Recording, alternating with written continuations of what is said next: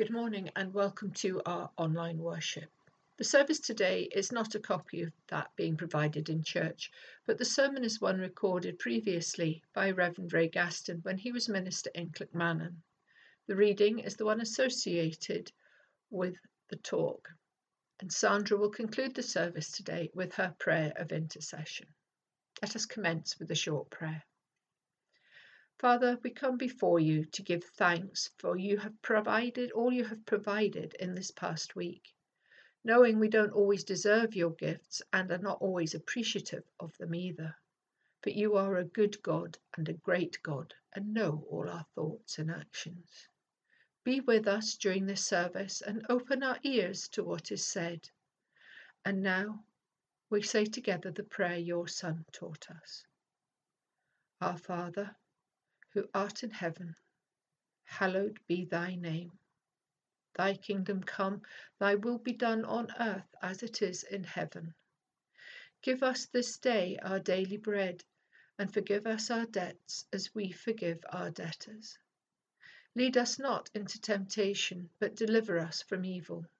For thine is the kingdom, the power and the glory, forever. Amen. The reading is taken from Luke chapter 21 and from verse 5 to 19. Some of the disciples were talking about the temple, how beautiful it looked with its fine stones and the gifts offered to God. Jesus said, "All this you see? A time will come when not a single stone here will be left in its place. Every one will be thrown down." "Teacher," they asked, "when will this be? And what will happen in order to show that the time has come for it to take place?" Jesus said, "Be on guard. Don't be deceived. Many men, claiming to speak for me, will come and say, 'I am he,' and 'the time has come.' Don't follow them. Don't be afraid when you hear of wars and revolutions. Such things must happen first, but they do not mean that the end is near." He went on to say, "Countries will fight each other, kingdoms will attack one another. There will be terrible earthquakes, famines and plagues everywhere. There will be strange and terrifying things coming from the sky. Before all these take place, however, you will be arrested and persecuted. You will be handed over to be tried in synagogues and put in prison. You will be brought before kings and rulers for my sake. This will be your chance to tell the good news. Make up your minds beforehand not to worry how you will defend yourselves, because I will give you such words and wisdom that none of your enemies will be able to refute or contradict what you say. You will be handed over by your parents, your brothers, your relatives, and your friends. And some of you will be put to death. Everyone will hate you because of me, but not a single hair from your heads will be lost. Stand firm, and you will save yourselves." Amen. Was the message of the New Testament, and Advent being a time of crisis. That was always the message of the New Testament, a time of crisis, when things were about to happen, when decisive events were about to take place. And I know I've spoken before about gardeners in this congregation and in this parish, how we're all wonderful amateur weather forecasters. I'm sure we all look at the sky. I wonder who forecast the mist we got this morning. Didn't look like it last night, but it came. And the miracle was it came without a frost. We all know all the old adages. We've all got them stored up there in our memory bank in our minds. You know, red sky at night, shepherd's delight, red sky at morning, sailor's warning. And here's a lovely Calvinist for you. You know, the really pessimistic Scot. What was it? Sun before 7, rain by 11. There's one really to upset all your calculations. And I'm sure you can ream off a good few more. Are we good at reading the signs of the times? That's the question that Advent puts. And really, in a sense, Advent tells us that we're always constantly in the Christian faith in a state of crisis.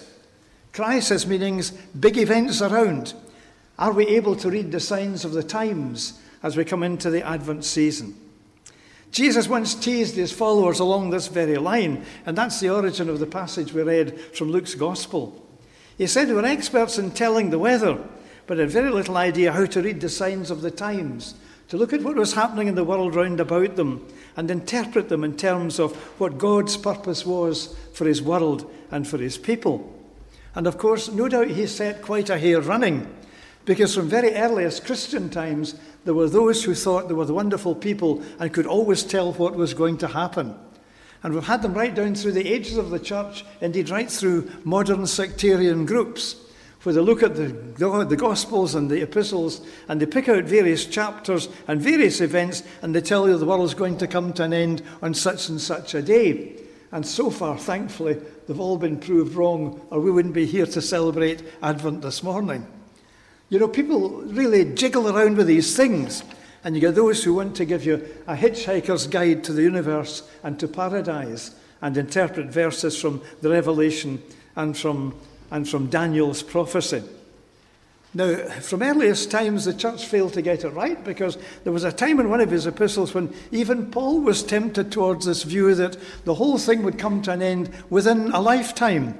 And of course, that didn't happen. You see, we always have to be aware that in the first century, they were always aware of another crisis that was there, constantly threatening them. And that was the opposition that their faith had stirred up. The threat it seemed to pose to those in authority, not just in the land of the Jews, but in the land of the Romans, in their great empire. Who were these people who were putting forward another god other than Caesar? Who are these people who were worshipping one other than the emperor himself? Who were these people who were eating flesh and drinking blood, like cannibals? The Christians, and so they turned on them. So it's important, really, that in any age, at any time, we remind ourselves of this Advent message. We live in a time of crisis. How good are we at reading the signs of the times? We can be just as blind as the disciples were. Good weather forecasters, but poor prophets, and very slow to react when the signs would say we should be taking action. Today we're told of the crisis in the church. We're constantly being reminded of it. We almost dread the next presbytery meeting to see what's going to be happening or being put forward.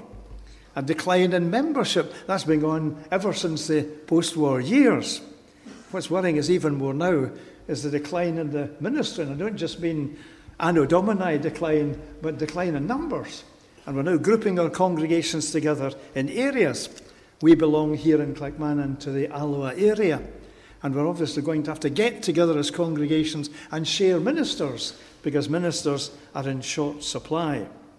Is this our swan song, or just another challenge along the way for us to face? What is God saying to us? What would he have us do? We live as Christians in a time of crisis, an internal crisis for this church that we love so much. But it's also a time of opportunity, a time of challenge, a time of choice, a time of decision. I wonder if the end is so near, do we, like the Thessalonians, give up struggling and reckon our shared resources will take us through as long as we need it, and then the next generation can look after itself? But that's no Christian view. That's certainly far from the spirit of the gospel and of our Master. We need to face our challenges fairly and squarely.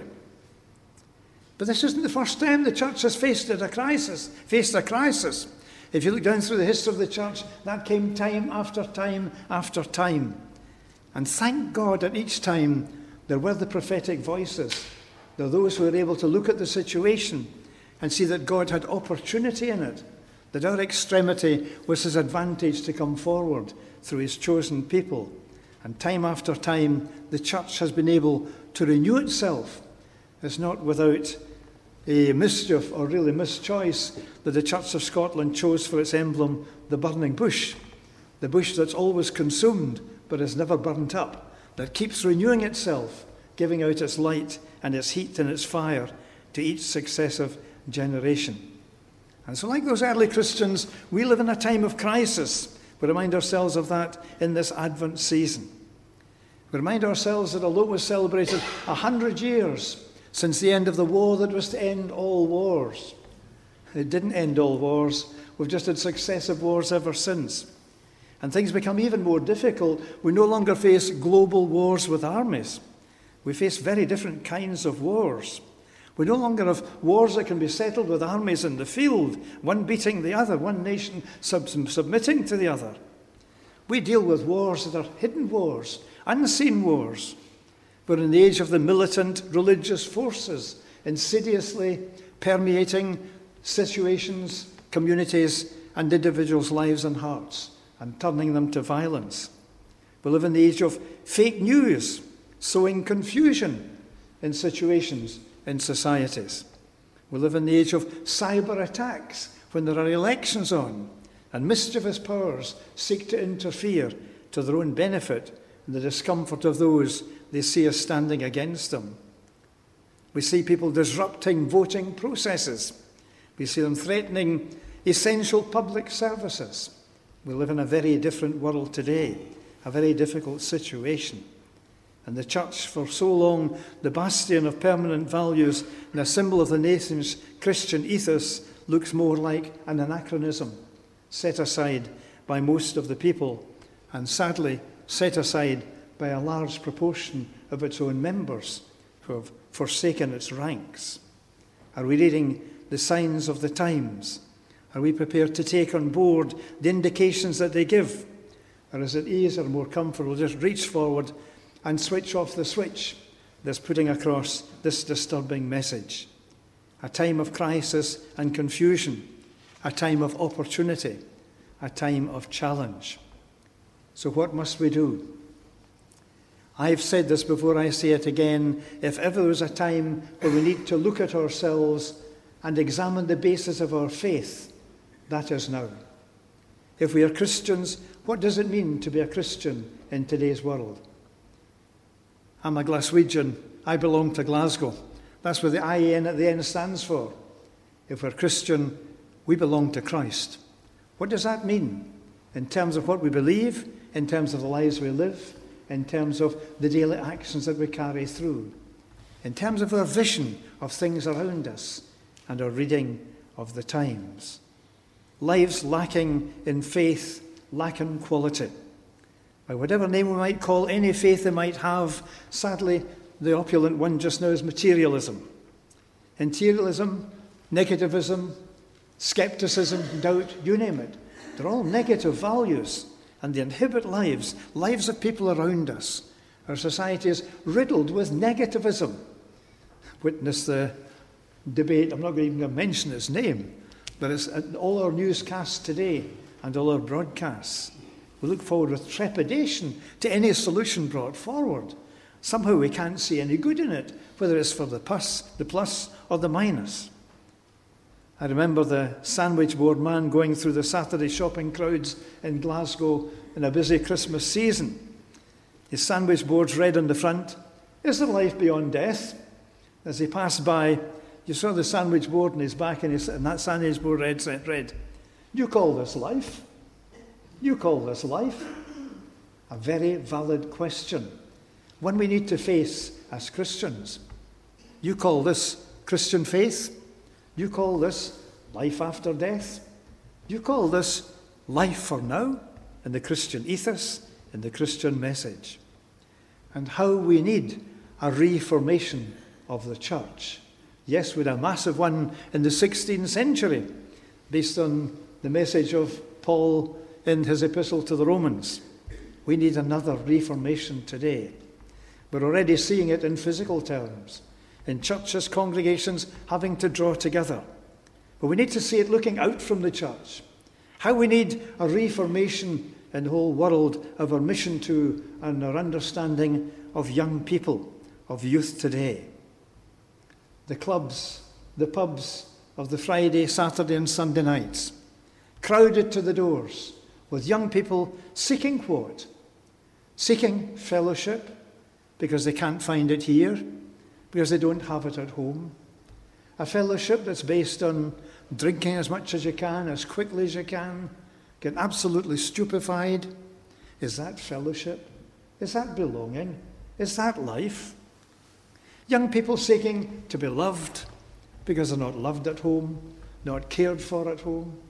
Indeed, homes where other interests take over, either the television or the gizmos, or the lack of fellowship and love within a family, desperate to be loved, to be appreciated for themselves, to be given a sense of value, a sense of self-respect, wanting meaning in their life, wanting direction, because there's no one there to direct them and to point them in the correct area.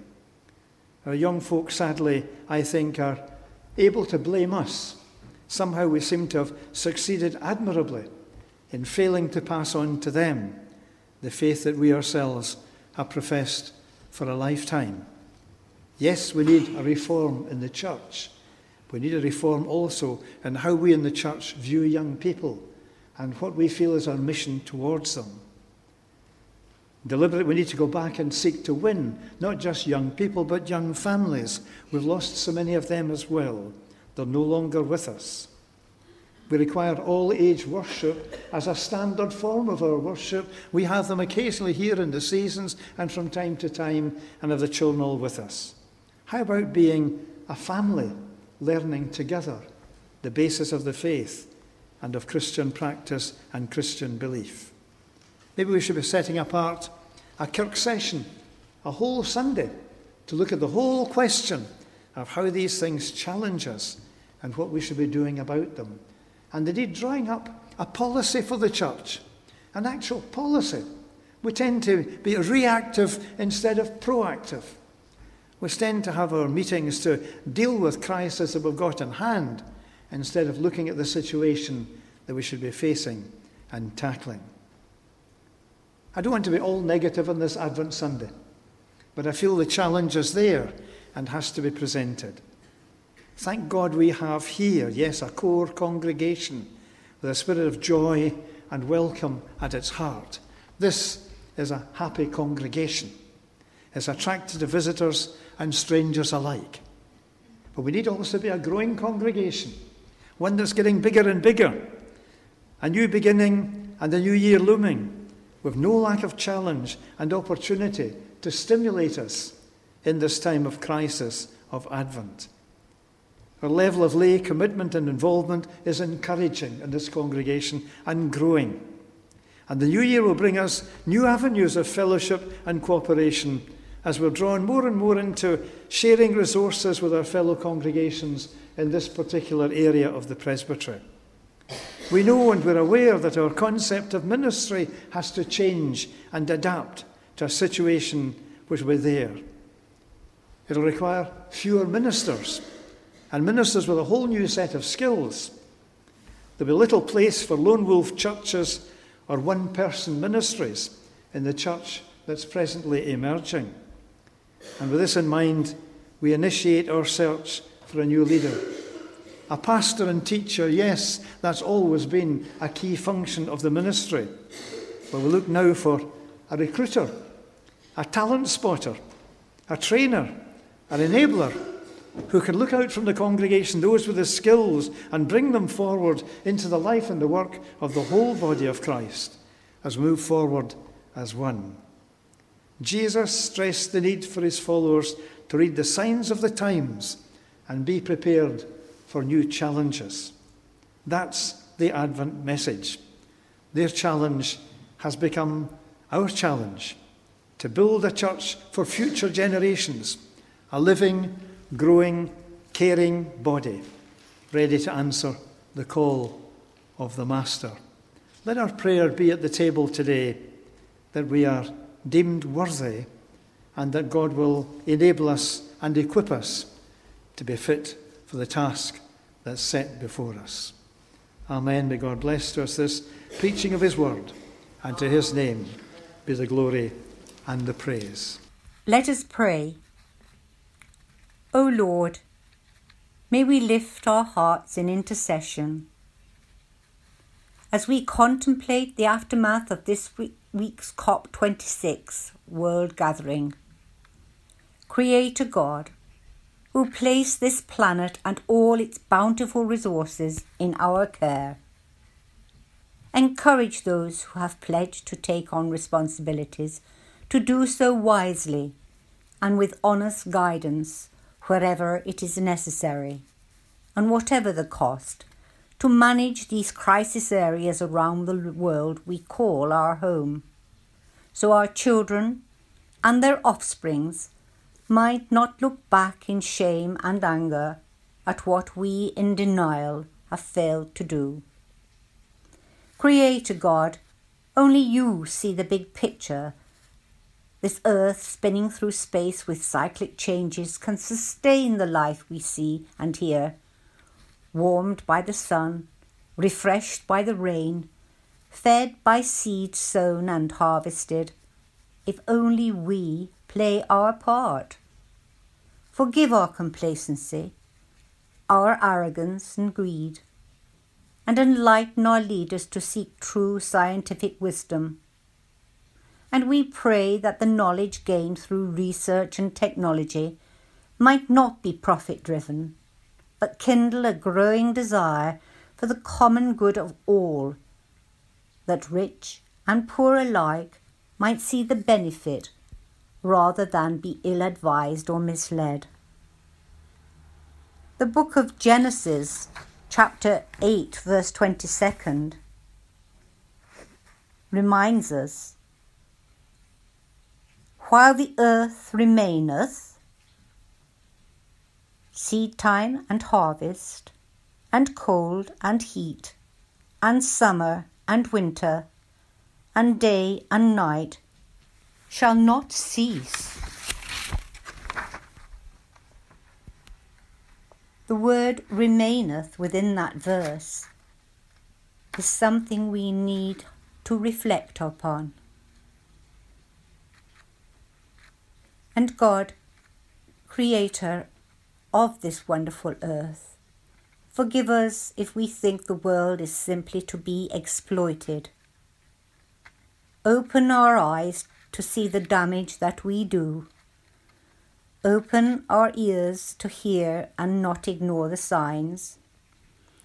Open our hearts to acknowledge the ways we can become stewards of this fragile earth, and instill within us a desire not only to care for it, but to preserve the sheer beauty and all its treasures throughout the diverse regions of this wonderful world which you, Lord, created for mankind.